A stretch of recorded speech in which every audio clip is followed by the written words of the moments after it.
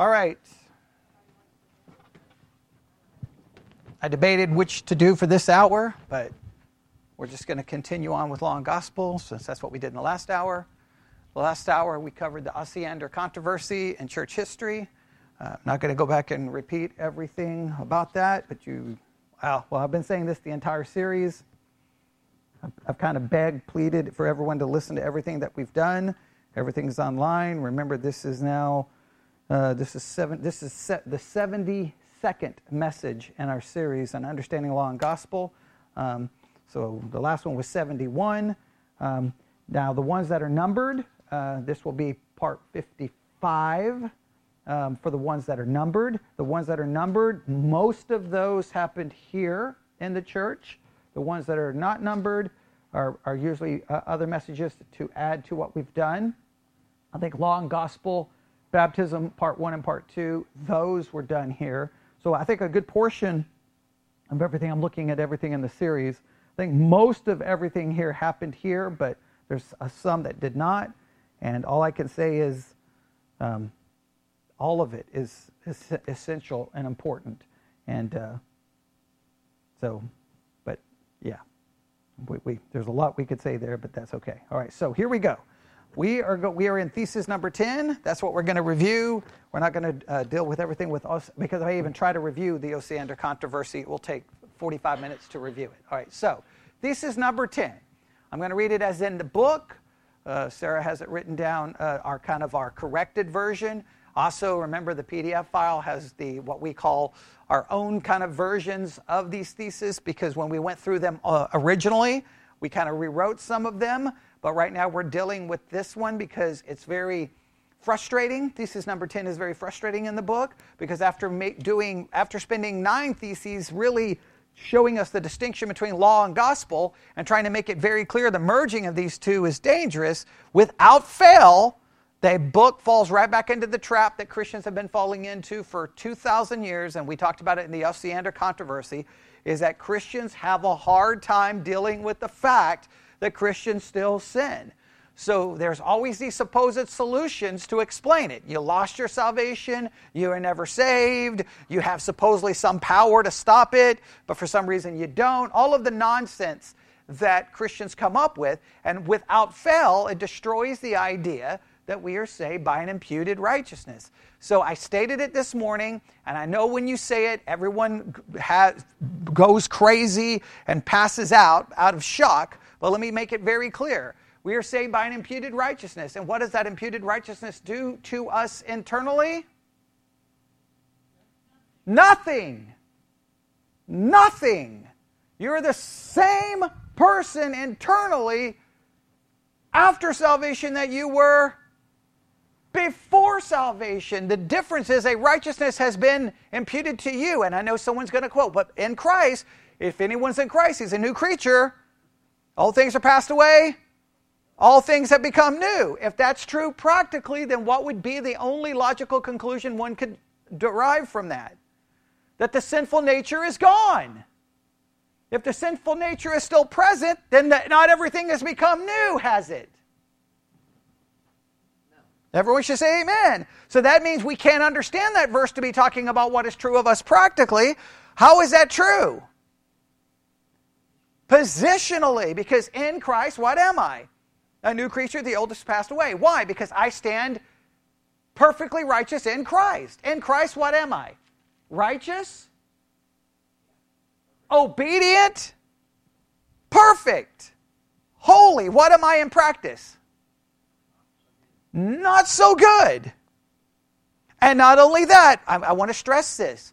If you believe that Christ paid for all your sins, I can't look to someone's sins and say, well, they can't be saved because they're committing those sins. Why? Because they supposedly have all been paid for. How can a paid for sin be used to judge someone's salvation? Amen? Okay, this is very important. So the book backtracks and kind of falls into trying to explain this. And their way of explaining it is a little bit confusing. Now, we've already uncovered, this is like part 3, part 4 in this thesis. So I want to try to go quickly. And I'm just going to have to read some of this fast. And you're just going to have to try to, if you're behind, hopefully I can get you caught up to some level. But we want to finish this thesis today, all right? Everybody ready? I'm going to read the thesis. The Word of God is not rightly divided. When the preacher describes faith in a manner as if the mere inert acceptance of truths, even while a person is living in mortal sins, renders that person righteous in the sight of God and saves him. According to the book, what are they worried about? That someone would say, they believe, and yet live in, remember the words they use, mortal sins, which is already a problem, yes, all right? Because we know the game Christians play, correct? We all know that. We talked about this in Sunday school. If you don't know the game Christians play, I'm telling you, I'm so sick of the Christian game, at times I want to throw it all out because it drives me crazy. We know how it works, right? Someone on this side of the church, well, there's only one person. Mary, okay? Mary gets used today because she's sitting on this side of the church. All right. Mary, let's say she struggles with gossip and slander and being slothful and conceited and arrogant and prideful and self-righteous and condemns others and those kinds of issues, and she just has these problems on and on and on and on and on through her Christian life. Will anyone call into question her salvation? No. No. Will not. If anyone on this side of the church gets caught in any kind of sexual sin and starts struggling with that sexual sin, and it happens over and over and over, almost instantaneously, what will everyone say? Possibly not saved.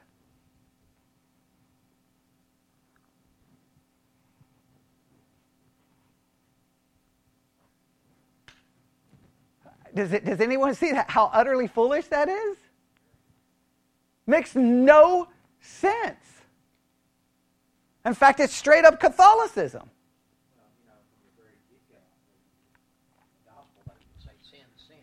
That's what we'll put it this way. If we are guilty at one point of the law, we're guilty of all. Even if people don't want to say all sin is equal, we have to admit, if I break one point of the law, I'm guilty of all of it, and we're all breaking one point of the law in some way, shape, or form. How do I know? Love God with all your heart, mind, body, and soul. Anybody here guilty? All right, then you're guilty of all of it. There you go. But Christians struggle with this, and I understand the struggle. What do we really wish would happen? That we would get saved and what? We'd be perfect. But I'm just telling you, again, I'll just go to the Roy's report and just read those reports every day about what's happening in churches. Rape, fighting, suing, child molestation, horrible, horrible things are happening in churches continually. And nobody likes to hear those stories. They always think, oh, they're just trying to make us look bad. No, we make ourselves look bad because we are still sinners. And I know we want to pretend otherwise, but it's just a foolish game to play that way. All right, so the book is going to fall into this trap, all right? The second part of this thesis is, or as if faith makes a person righteous and saves him for the reason that it produces in him love and reformation of his mode of living. Now, they try to correct the second part. The first part, they're like, hey, you can't just say you believe and live any way you want. But on the second part, they say, but, you're not saved because you do these things. But if you don't do these things, which, remember this, it's just circular reasoning, right? It makes no sense. And isn't it weird, if you've ever had to try to have this discussion with people, like, they can't see how they're just talking in circles. And it's just, I don't know, I get exhausted. I'm just like, never mind, just whatever. Believe whatever you want. Just leave me alone. Because it's just, you're just going in circles. And they walk away going, see, I believe in salvation by grace alone, through faith alone, without works. And I know that if you don't have those works, you're not saved. But you don't need those works in order to be saved. But if you don't have those works, you're not saved. You're like, never mind. Just go sit in the corner and talk to yourself because it's just maddening. Right? And they can't realize it. But you hear this constantly in churches. So let's go through this quickly. Everybody hold on. We're going to move fast, all right? Sarah, if I get past something that we haven't covered, just tell me so that I'll slow down because I'm just going to go fast. Here we go. Now, immediately, they're going to quote Luther. Luther taught that those who would be saved must have a faith that produces love spontaneously and is fruitful in good works. And immediately we have a problem, right? Because supposedly, what is Luther saying? Hey, you're not saved unless spontaneous love and fruitful in good works. And most every Christian you would read that to would say what? Amen. But there's a million problems with that. Right? But immediately they got to back up. That does not mean that faith saves on account of the love which springs from it, but that faith which the Holy Spirit creates and which cannot but do good works justifies because it clings to the gracious promises of Christ and because it lay holds of Christ. You see how they want to backtrack. Hey, no, you gotta. Your faith has to do this, but you're not saved because it does this. But because you have faith, it will do this. But if you don't do it, it's just so like, I don't know how people can't see how this doesn't work. And I guess it makes me mad because I talk that same way for a good portion of my Christian life. You just don't want to see that most people aren't saved. Right. I mean, anybody is saved, right? If they were honest, right? It says, it is active in good works because it is genuine faith. So once again, it is active in good works because it is genuine faith. Meaning that your faith is not genuine unless it does good works. And what should be the question all of you should ask? How much is enough? And why is it that the people in Matthew 7 who said, Lord, Lord, didn't we do A, B, C, D, E? Why wasn't that enough? Because if that wasn't enough, remember what things they were doing, casting out demons, doing signs and wonders. If I haven't pulled any of that off, so if theirs wasn't good enough, how was mine good enough? Right? I think we can all agree, you see, that this is where this is very frustrating. The believer need not, now listen, the believer need not at all be exhorted to do good works. Faith does them automatically. See, you don't have to even be exhorted. I don't even have to challenge you. I don't even have to say, you need to read your Bible. I don't even have to say, love your neighbor. You just do it. Wouldn't that be great if that was true? David didn't need to be exhorted, hey, don't take that man's wife and kill him. Because automatically he would never take that person's wife and kill him. Never. Oh, wait, he kind of did that, didn't he? And if we don't have to be exhorted, then why do we have all the exhortations in Scripture to do good, right? Whenever Paul wrote to the churches, what was he always constantly doing them? Exhorting them. So why would we even need sermons? Hey, you're saved, Bobby. You don't need me because you're just going to do good. I don't. You know. We would just come to church and everybody could report how good you were this week. Wouldn't that be great? Wouldn't that be fun? Hey, Emma, tell us how good you've been this week. All right, that's pretty good. Hey, Bobby, you do better because it's automatic, right? Yeah. I mean, do you see how utterly ridiculous that statement is? It doesn't work that way. The believer engages in good works not from a sense of duty in return for the forgiveness of the sins, but chiefly because he cannot but help doing them. You just can't stop yourself. You're like, man, I don't want to do good this week. Oh, man, I did good again. I just don't know what's wrong with me. I just keep doing good. It has to be that imputed righteousness. No. It can't be the imputed righteousness, can it? Because imputed righteousness doesn't do anything for me inside. And I know Christians will lose their mind when I hear me say that. It is altogether impossible that genuine faith should not break forth from the believer's heart in works of love. It is impossible. You got genuine faith, it's just boom. All this good is just going to just explode inside of you. Just going to explode. Just good works, good works, good works. Right? It's like, that Starburst commercial when you take the bite. Woo. Okay.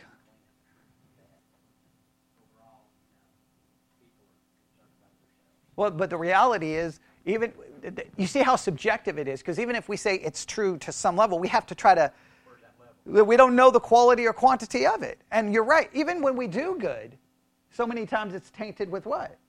Our own selfish motives and desires. Our own selfish motives and desires.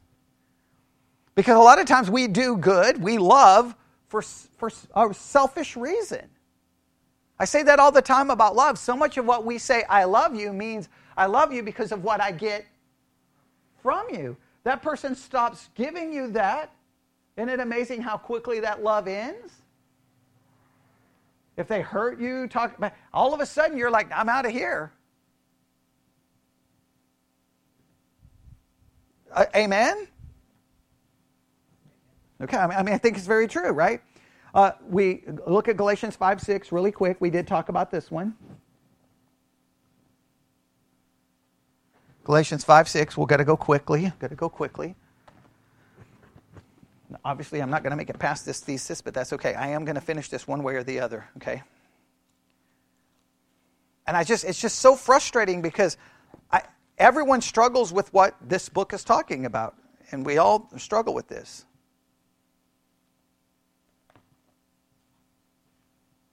Now, they quote Galatians 5:6, and we were a little perplexed by why, but let's read it again. Galatians 5:6. For in Jesus Christ neither circumcision availeth anything, nor uncircumcision, but faith which worketh by love. Now, what do they want to focus on? Faith worketh by love. All right, that's what they want to focus on. Here's what they say. The ineffectiveness of a faith that fails to work by love is not due to a lack of love, but to the fact that it is not real, honest faith. Love must not be added to faith, but grow out of it. A fruitful tree does not produce fruit by somebody's order, but because while there is vitality in it, and it is not dried up, it must produce fruit spontaneously. Faith is such a tree, it proves its vitality by bearing fruit. So because it talks about working, how does the phrase use in Galatians 5:6?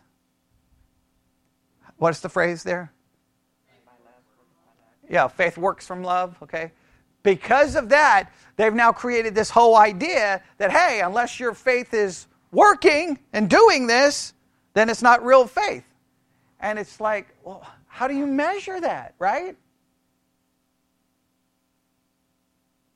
And I don't know if you can just take that one little phrase and build this whole idea off of it, right? I just don't think so. Agreed? Okay? Right, so I just want to make sure. They go on to say, they look at Acts 15:9.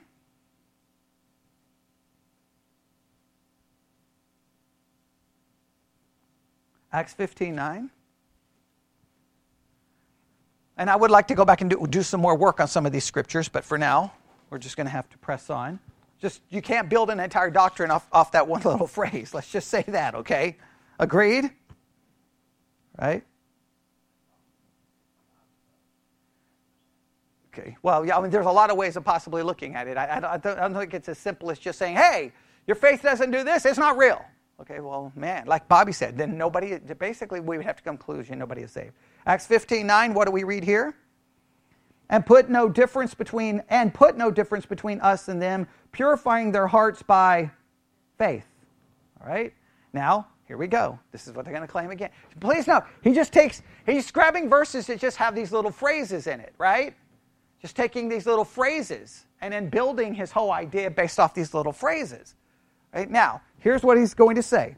A person who claims to have a firm faith, which he will never abandon, but still has an impure heart, must be told that he is in great darkness. So if you have faith and you have an impure heart, you're lost. Now, does anybody see a problem with that? Because what would this be claiming? You have a perfect heart. Meaning the eradication of sin. Meaning you no longer have a sin nature. So then what would be the question? Why do we then sin? If you have a pure heart, why are you sinning? Because we're lost, exactly. According to the book, it's because we're lost. Isn't it crazy that after 9 theses, this is where we end up right back to where? Where the church is always at. Like 9 theses trying to move us away from the way everyone thinks, and then thesis 10, we go right back to it. Because it's inevitable that Christians we cannot accept sin in the life of a believer. It's like we won't acknowledge it. We don't want to believe it's there. And I don't know why we can't just acknowledge it. They go on to say, and guess what? If this was taught even anywhere close to the way this sounds in any Lutheran church, then all the Lutherans I've ever known are all going to hell. Including me when I was a Lutheran. Because give me a break. I mean, they all had impure hearts. There was sin in those churches. There was nobody there perfect. Remember, that caused me to question, like, well, the baptism here obviously doesn't work. But forget the baptism. This is just a crazy statement. You may regard all the doctrines that are presented in the Lutheran Church as true, but if your heart is still in its old condition, filled with the love of sin, if you still act contrary to your conscience, your whole faith is a mere sham. I want you to hear that again. If your heart is still in its old condition, filled with the love of sin, if you still act contrary to your conscience, your whole faith is a mere sham.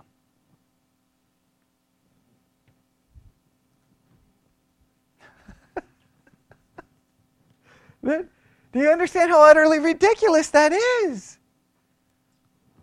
What is the condition of our heart after we are saved?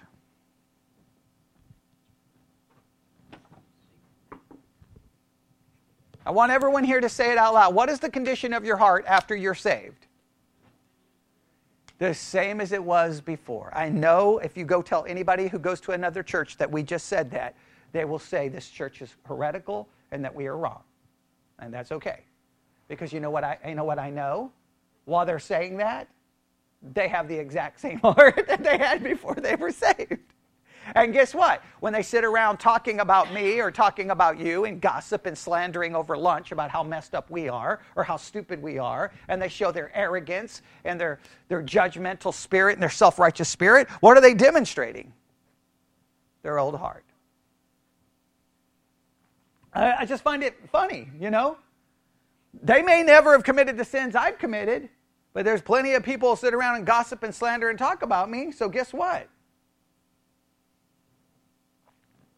They have the same heart I had, just committed a different kind of sin. But their sin is more righteous than my sin. Well, so be it. You just act like you're godly. That's fine. I don't care. I don't care anymore. But I know that what I'm presenting here is a radical concept. I know it is. But I am convinced, after all of these years of being a Christian, that I'm sorry, we have the same heart. With the same struggles. Now, you say, well, do you believe that there's any change? Well, I know the one change we can be dogmatic on is this. That we've changed our mind. Right? Because Christianity involves repenting. And what is repenting fundamentally? A change of mind. What have we changed our minds about? God, salvation, sin, truth, morality. We have changed our mind about that. Right? And because we've changed our mind, we may want to try to follow it. Yes? There may be even a want to there that wasn't there before. I will even acknowledge that there's a new want to. But you know what that want to leads me to?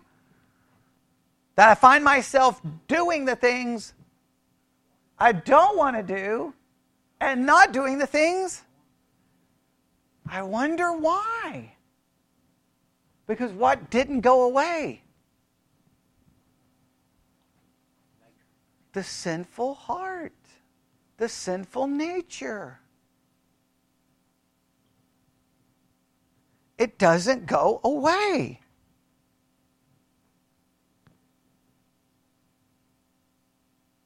We don't have any kids here. We can be very blunt.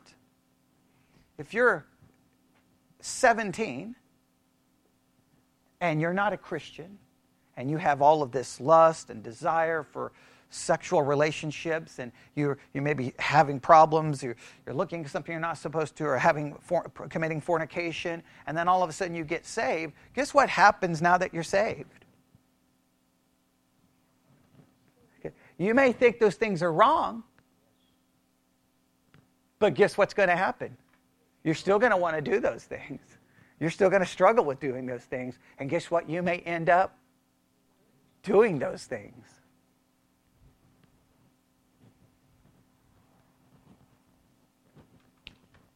And I don't know why. Like to say that feels like we're committing some sin. But it's just true. And I don't know if you've been watching lately the controversy about Andy Stanley, and oh my goodness. I've already addressed it once, but I can't keep up with all the articles. But it brings up the same old fight in the evangelical church that I will never comprehend and I will never understand. And I don't want to even bring it up right now because it's so controversial, but it deals with this subject perfectly. And you know what? Yeah, if you're not familiar with the Andy Stanley controversy, he made some comments in regards to homosexuality that, everyone flipped out and losing their minds and it just drives me crazy. But let me make it very clear. This is very true. If someone has same-sex attraction and they get saved, does that same-sex attraction go away? Probably not. Because guess what? Sexual attraction, sexual desire, no matter what people want to say, that is beyond sometimes our understanding to why. Right? People have a sexual desire or likes or preferences that you didn't just wake up one day and go, that's what I like. Right? Nobody had to tell. I didn't choose to like girls. It was just happened, right? So we have this weird thing in the evangelical world that for the heterosexual, we can have these desires and struggles and lust, and we can have these problems, and we get saved, and we can still have these desires and these struggles and lust. Now, some may say if it shows up too much, then you're probably never saved. But there's an acceptance for some of it, right? But someone who's same-sex, what does the church demand in many cases? Utter, complete, 1,000% change. So now, all of a sudden, I'm going to like a boy or like a girl. And how many times in the church has someone gotten saved, claimed that now they're no longer gay, everything is wonderful, everything's great, and then 10, 15 years later, they end up leaving their husband or wife, and they end up with a same-sex partner anyway. Great example, Ray Boltz, very famous Christian singer. Everybody loved Ray Boltz. Was on every Christian radio station. Many conservative churches sang his songs. Oh, guess what? He came out as being... Oh, no. Jennifer Knapp came out being... I can go on and on and on in Christian music where it's happened. Because in many cases, what are they doing? Okay, I'm not this anymore. I'm not this anymore. I'm not this. That desire's gone. It's gone. It's not there because I've been changed. I'm a new creature in Christ. It's not there. And they fight to only realize that it's there. Now, am I saying that someone who becomes a Christian should engage in said behavior? Am I saying that? No, because guess what? They shouldn't be allowed to engage in the behavior if I'm not allowed to engage in all the behavior that I want to be engaged in.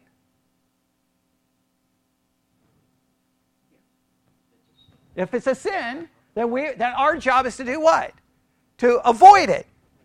That doesn't mean the desire for the sin goes away. Does your desire for sin go away when you became saved? No, you still desire sin because that's why you continue to sin. And I know that it's sad that you can't even say that among your fellow Christians because they will lose their minds and think you're the heretic. And it's like, what? But they can't acknowledge that you still don't struggle with sin? Well, yeah, but it's different. Oh, it's different because it's not my sin. See, my sin I can continue to struggle with. Your sin you better change. You see how unfair that is? All right, so now I've walked into that controversy, right? But again, what did he say? If your heart is still in its old condition, filled with the love of sin, if you still act contrary to your conscience, your whole faith is a mere sham. Yours is not the faith of which the Holy Spirit speaks when he uses the word faith in the Scripture. For the faith, the genuine article, purifies the heart. If your faith is real, it will purify your heart.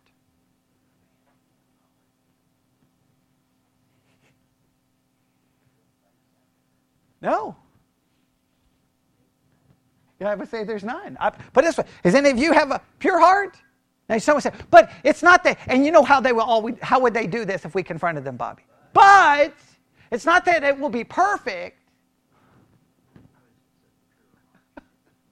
Right. I don't. But it's getting more and more pure. It's like, oh man, it's just so. We know the game. We've watched this game play out too many times. Go to John 5:44 real quick. We got to really hurry.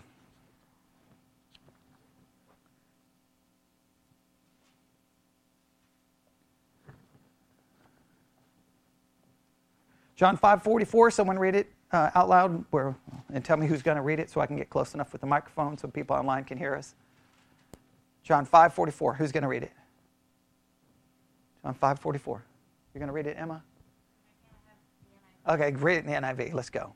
How can you believe since you accept glory from one another but do not seek the glory that comes from the only God? Okay. All right, so this seeming to be implying that if we truly are saved, we will seek God's glory. Right? That seems, I think, how's the King James read? John 5:44. How can we believe which receive honor one of another and seek not the honor that cometh from God? Okay, you see where they're going to take this. Hey, if you're truly saved, you'll seek God's honor. Well, I wish that was true, wouldn't it? Right? They say this: an awful verdict is pronounced in these words by the Savior on those who seek honor from men. They have no faith. It is one of the fruits of faith that from the moment it begins to grow up in the heart, it gives all honor to God alone. If you're truly saved, you'll only give glory to God alone. Give me a break. Come on now. That is just not true. Should we give God all the glory and honor? Amen. Should we strive to do that? Should we be convicted when we don't do it? Are we going to do that even probably 10% of the time? No, because we always still what? Glory for ourselves. Okay? All right. We are all haughty, proud, and ambitious, and this noxious vice can be driven from our hearts only by the Holy Ghost. See what happens? You get saved, and what happens? It's going to drive pride and ambition out of you. But that's not the case. Pride continues to remain, does it not? Why does it continue to remain? Sinful nature. And what? Remember, how do I define sin? I say it all the time. Everybody in this church should know it by now. I know people online are probably typing it in the comments. Sin is what? The exaltation of the I. Sin is the exaltation of the I, of self. What's the middle letter of sin? I. It's the exaltation of the I. It's a little play on words. It's an easy way to remember it. Sin is the exaltation of self. And it's the exaltation of self above whom? First God, and then others. Therefore, it's self-seeking. It wants its own pleasure. It wants its own way. It wants its own desire, which is true of... And you know it's true in the church. That's why there's constant church splits and fights and disagreements and backbiting and gossip and slander and hatred, and we can't get along about anything. But it's true in every family as well. Right. But it's definitely true in the church. Because we all have the I very much present, yes? The I is us. I wish it would drive it out. But we never... Now remember, what word were you waiting for? But. What word is that right there, Bobby? It says but. But we never become rid of it entirely. An evil root remains in the heart. What has to do with your heart? Isn't it hilarious how this works? All of this, your faith is not real. If you do this and that, your faith, it's a sham. But, we're never going to get rid of it entirely. Does everyone see how utterly... I know it's hard because we've all thought this way, right? We've all talked this way in our Christian life.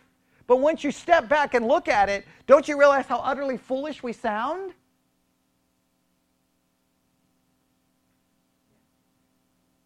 And it's just, why can we not bring ourselves... What is it inside of us that just cannot... I don't know what it is. But we never become rid of it entirely. An evil root remains in the heart. Now, wait a minute. I thought he said we got a new heart. Pure heart. The old heart. Remember he says that we have the old heart is gone. And if you still have the old heart, you're not saved. Now he says that there's evil remaining in the heart. How can evil remain in a new heart? It doesn't fill the heart. But it's just ridiculous. A believer, when noticing this thing in himself, abominates it, reprobates himself, feels ashamed of himself, and asks God to deliver him from these abominable notions of pride. Well, I do agree that we should feel guilty about it. I do feel that we should ask God to deliver us from it, but I know what the answer is going to be. Obviously, it's going to be a no, because the only way to deliver me from these sins, God would have to do what? We either die, because that would be glorification, or you'd have to remove sin entirely.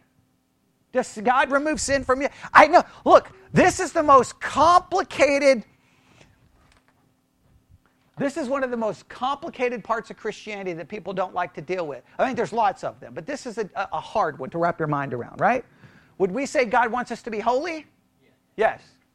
Can we pray that God would make us holy? Will God make us holy? He will ultimately. But does that not like cause part of your brain to fall out the side of your head? Because I'm like, wait a minute. God wants me holy, so that means I'm praying according to His will. But I'm still going to sin. So somehow, what do we have to draw? What's the only conclusion we can draw from this? And I know nobody wants to admit this. Sin is somehow a part of the plan.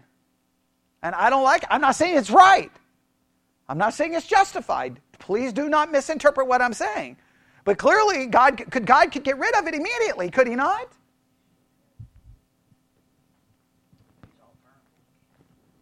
I mean, all-powerful. He could eradicate the old nature just like that. In fact, He could have done what? Stop it from being passed on.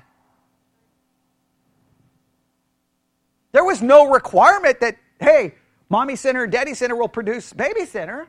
He could have said, no, the sin won't be passed on. I mean, that's what Pelagius taught, right? Pelagius taught that it wasn't passed on. Oh, well, I don't know where Pelagius was living, because obviously, in a monastery. That was his problem. Because obviously, if he would have been in the real world, he would have realized, if he would have just been honest with himself for 5 seconds. Okay, all right. Yeah, obviously he didn't have children, right? Okay, here we go. We're going to go quickly. The Savior's words are in the form of a rhetorical question and signify you cannot believe, for seeking honor from men and believing are simply incompatible. So see, now he's going to go back the other direction. Hey, what Jesus is saying in John 5:44 is that you cannot believe and seek honor from men because that's incompatible. But the reality is we seek honor from men all the time. All the time. I mean, let's just be honest. It's a lie to think that pastors don't preach seeking honor and some kind of acknowledgement from people. It would be a lie. Let me put it this way. And I'm just going to say, and I know I'm going to get myself in trouble. You know how I feel about the Christian Conference industrial complex? I think it's insane that any Christian in their right mind would think they should pay $50 to hear someone preach. I will never understand that in a million years. It's like having, a bouncer at the door, and Mary walks up and goes, hey, today is a $25 cover charge to get in. If we did that and took a video of it, people would. In fact, we should do a video. We'd go viral in about 5 seconds, right? We'll get some person big, put them at the back door. We'll have Emma walk up, and she gets, no, it's $25 to get in this morning. And people would think, what? And we'll do it like it's legit. Everybody will be like, that church is horrible. That's a sin. And then they'll send the news cameras out. I'm like, it happened. And then I'll just say, why are you complaining about it? It happens every time there's a conference. So why? So a pastor who stands in that conference knowing all those people paid that money, is he not receiving honor? People paid money to see him. And have you ever been to those conferences when the preacher sticks around after he preaches? Everybody runs up and does what? Selfie? Could you sign my Bible? Oh, have you ever seen that?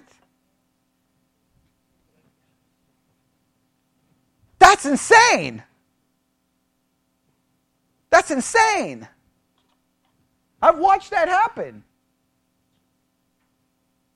The first time, there was a Christian band in the 90s by the name of Mortal, and they were at a Christian bookstore in Bellevue, Nebraska. And I got a chance to meet them, and we were talking, and they had a rule. They don't sign autographs. They're like, we're supposed to be pointing people to Christ. Why would I be signing? What is that? And I was like, and my joke was, well, pastors will do it. Pastors will do it. I've watched it happen at conferences. And it's just a shock. You have someone sign your Bible? Like, what in the world is that? Oh, I got a MacArthur Study Bible. Hey, can you sign my MacArthur Study Bible? Like, what in the world is happening? That's seeking what? Honor, is it not? All right. And guess what? I believe those men who do that, I believe it's wrong. But it doesn't call into question he just called into question their salvation. The entrance of faith into the heart has the effect of making the believer humble in the presence of God and men. See? If you're truly saved, you'll be humble. Yeah, well, yeah, that goes, yeah. There's no saved people. Do any of us ever truly humble? Okay. Go look at James 2:1 really quick.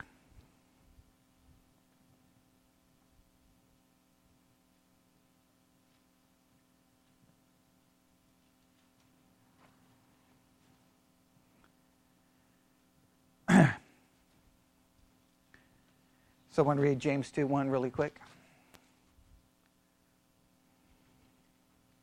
Who wants to read it? James 2:1. James 2:1. You got it? Read it, Bobby. It says, my brethren, have not the faith of our Lord Jesus Christ, the Lord of glory, with respect to persons.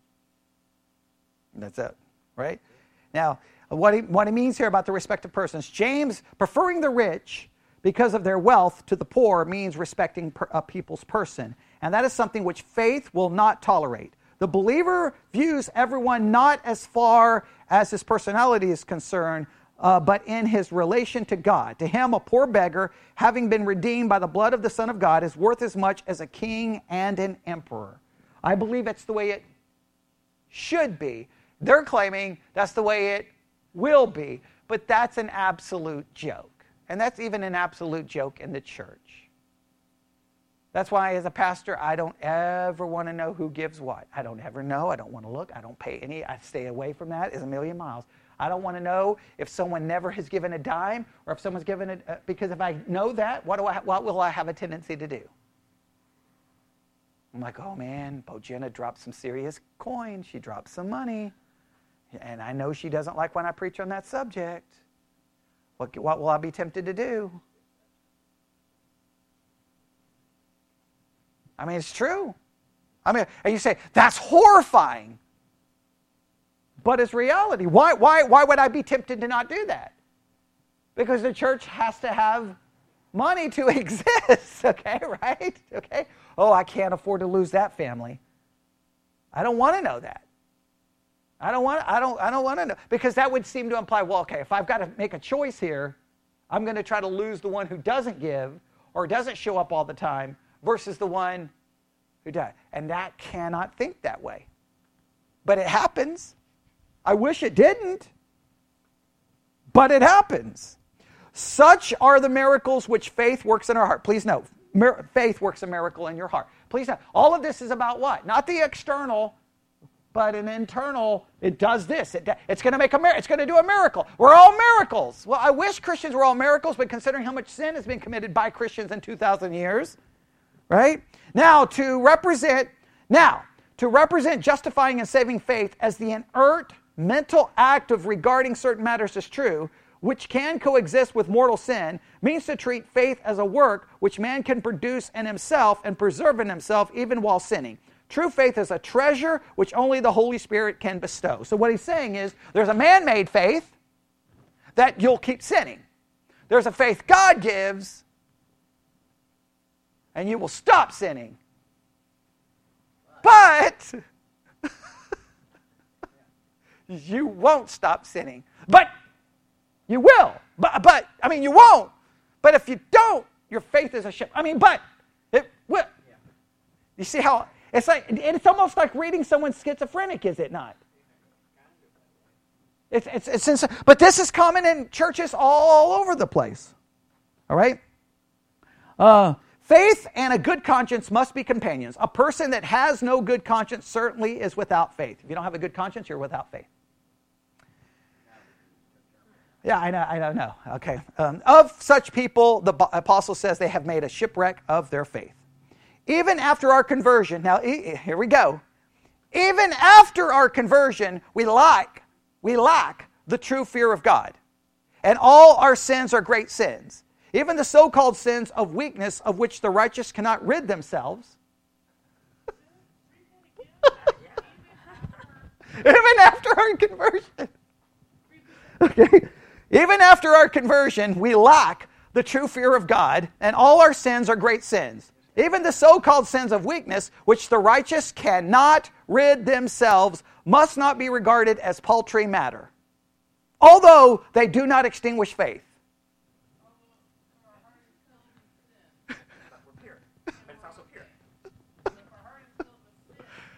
Our faith is a sham. Look, okay, I want you to understand this. This is how Christians talk all the time. This is what I've been trying to scream about forever, is that Christians constantly say this stuff. That you're a new creature in Christ. Everything is new. But you'll still sin. But if you sin too much, you were never saved.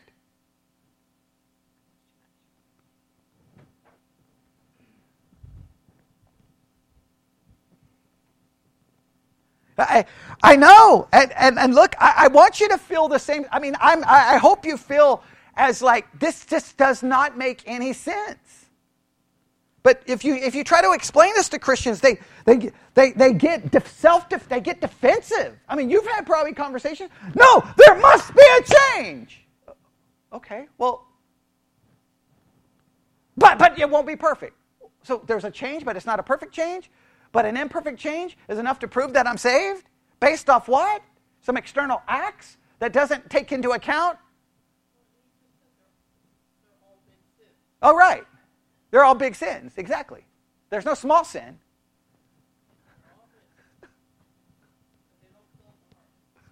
I don't know. It makes no sense. Now, he goes on to the second part of the thesis, and I'm just going to try to read this because I think we've exhausted this about as much as we can. But here we go. The second part of the thesis states that the Word of God and the law, that the Word of God and the law and gospel is not rightly divided when the preacher describes faith in a manner as if to make a person righteous and saves him for the reason that it produces in him love and a reformation of his mode of living. All right, so let me just try to make it very clear. All right, so here's what he wants to do.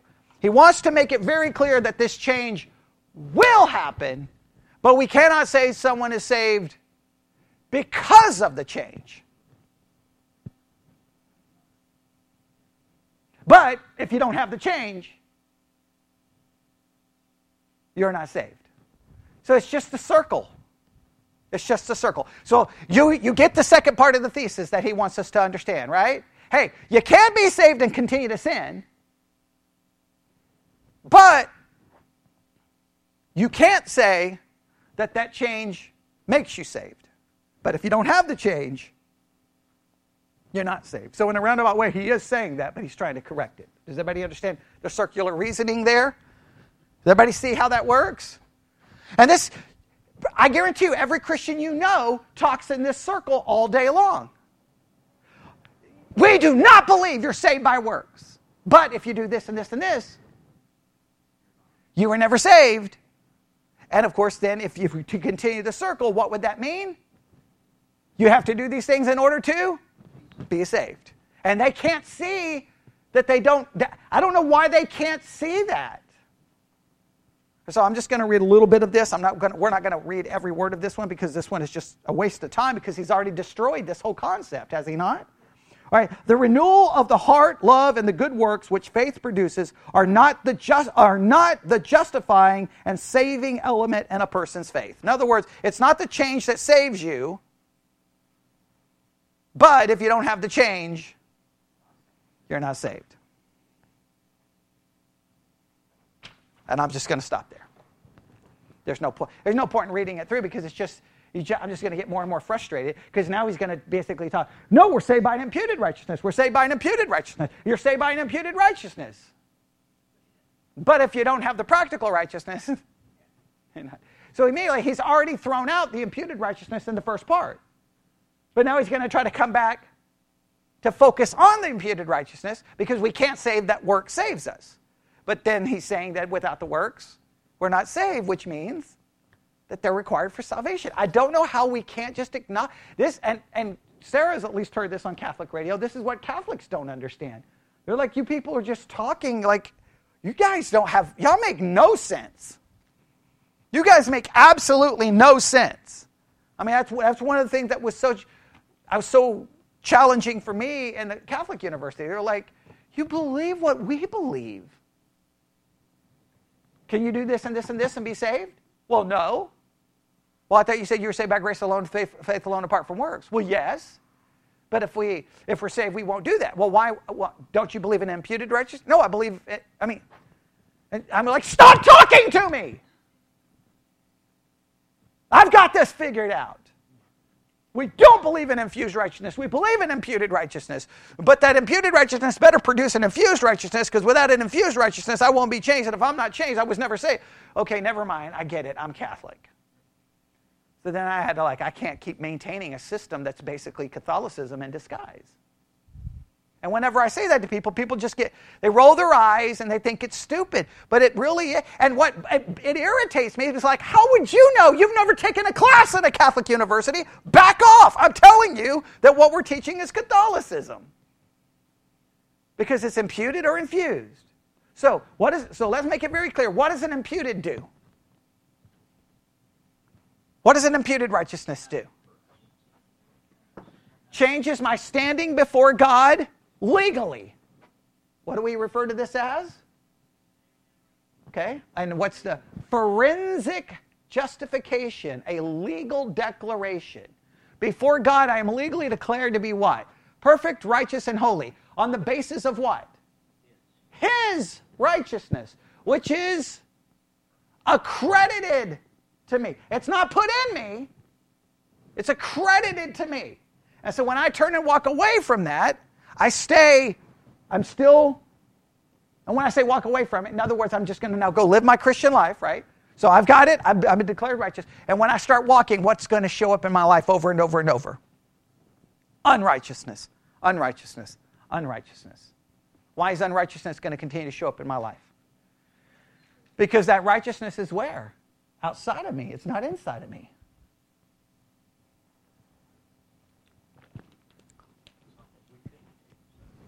God saved me because I couldn't do it. And what people want to believe is that God saved me so that I can do it. But that's not the way it works. He didn't save me so that I can. He saved me because I never will. Now, will I be made righteous? Perfectly righteous in glorification. In the meantime, what do we try to... We seek to live out practically what is true of us positionally, and it will be messy, and it will be ugly, and there will be ups and there will be downs. And what's the motivation for the practical change? I've changed my mind, so I'm trying to live out that change of mind. Gratitude for what God has done for me, and I will acknowledge the Holy Spirit is in me, but clearly the Holy Spirit's not going to get me to perfection and stop sinning because we know that's not the case. And we live in this in-between that's messed up. right? I have been sanctified. I've been set apart all the way back in election. I've been set apart in conversion because he saved me, right? I will be perfectly sanctified in glorification, and now that sanctification, whatever you want to call it, is really just the attempt to live out practically what is true positionally. And it's never going to be perfect or right, or it's going to be ugly. It's never going to be anywhere close to what we want it to be. But we've got to start, we immediately want to throw people out of the kingdom of God because they don't do what we say. He wouldn't even pass his own test, would he? Obviously not. Luther wouldn't have passed that test. Luther did a lot of unrighteous things even after conversion. Like kill the Jews and drown the Baptists. Burn down their synagogues. I mean, you're like, yeah, Luther was a great guy. The way he talked to people. Oh, arrogant and filled with anger. He was just as ungodly as he was after his conversion. And you say, well, that's horrible. It's true of all of us. The only thing we tend to do is commit different sins. Typically, that's really the change. It's kind of like someone from doing horrible drugs to now being addicted to nicotine. They're still addicted. It's changed the addiction. Okay? We're still addicted to sin because it's where? In us. But even when they explain it, at some point, what did he have to throw in? But, yeah. Why? Why did he have to throw that in, Sarah? That's the reality. That's the reality. All right, let's pray. Lord God, we come before you this afternoon. Lord, the only thing I can say is everyone in this room, are aware that we all sin. And I'm aware that I continue to sin in thought, word, and deed every single day. And the only hope I can point someone to is not some hope of an internal change, but the hope of a perfect righteousness that's been imputed to us by faith. Let us cling to that and not look to our works for comfort and assurance, but look to the perfect work of your Son, and it's in his name we pray. And God's people said,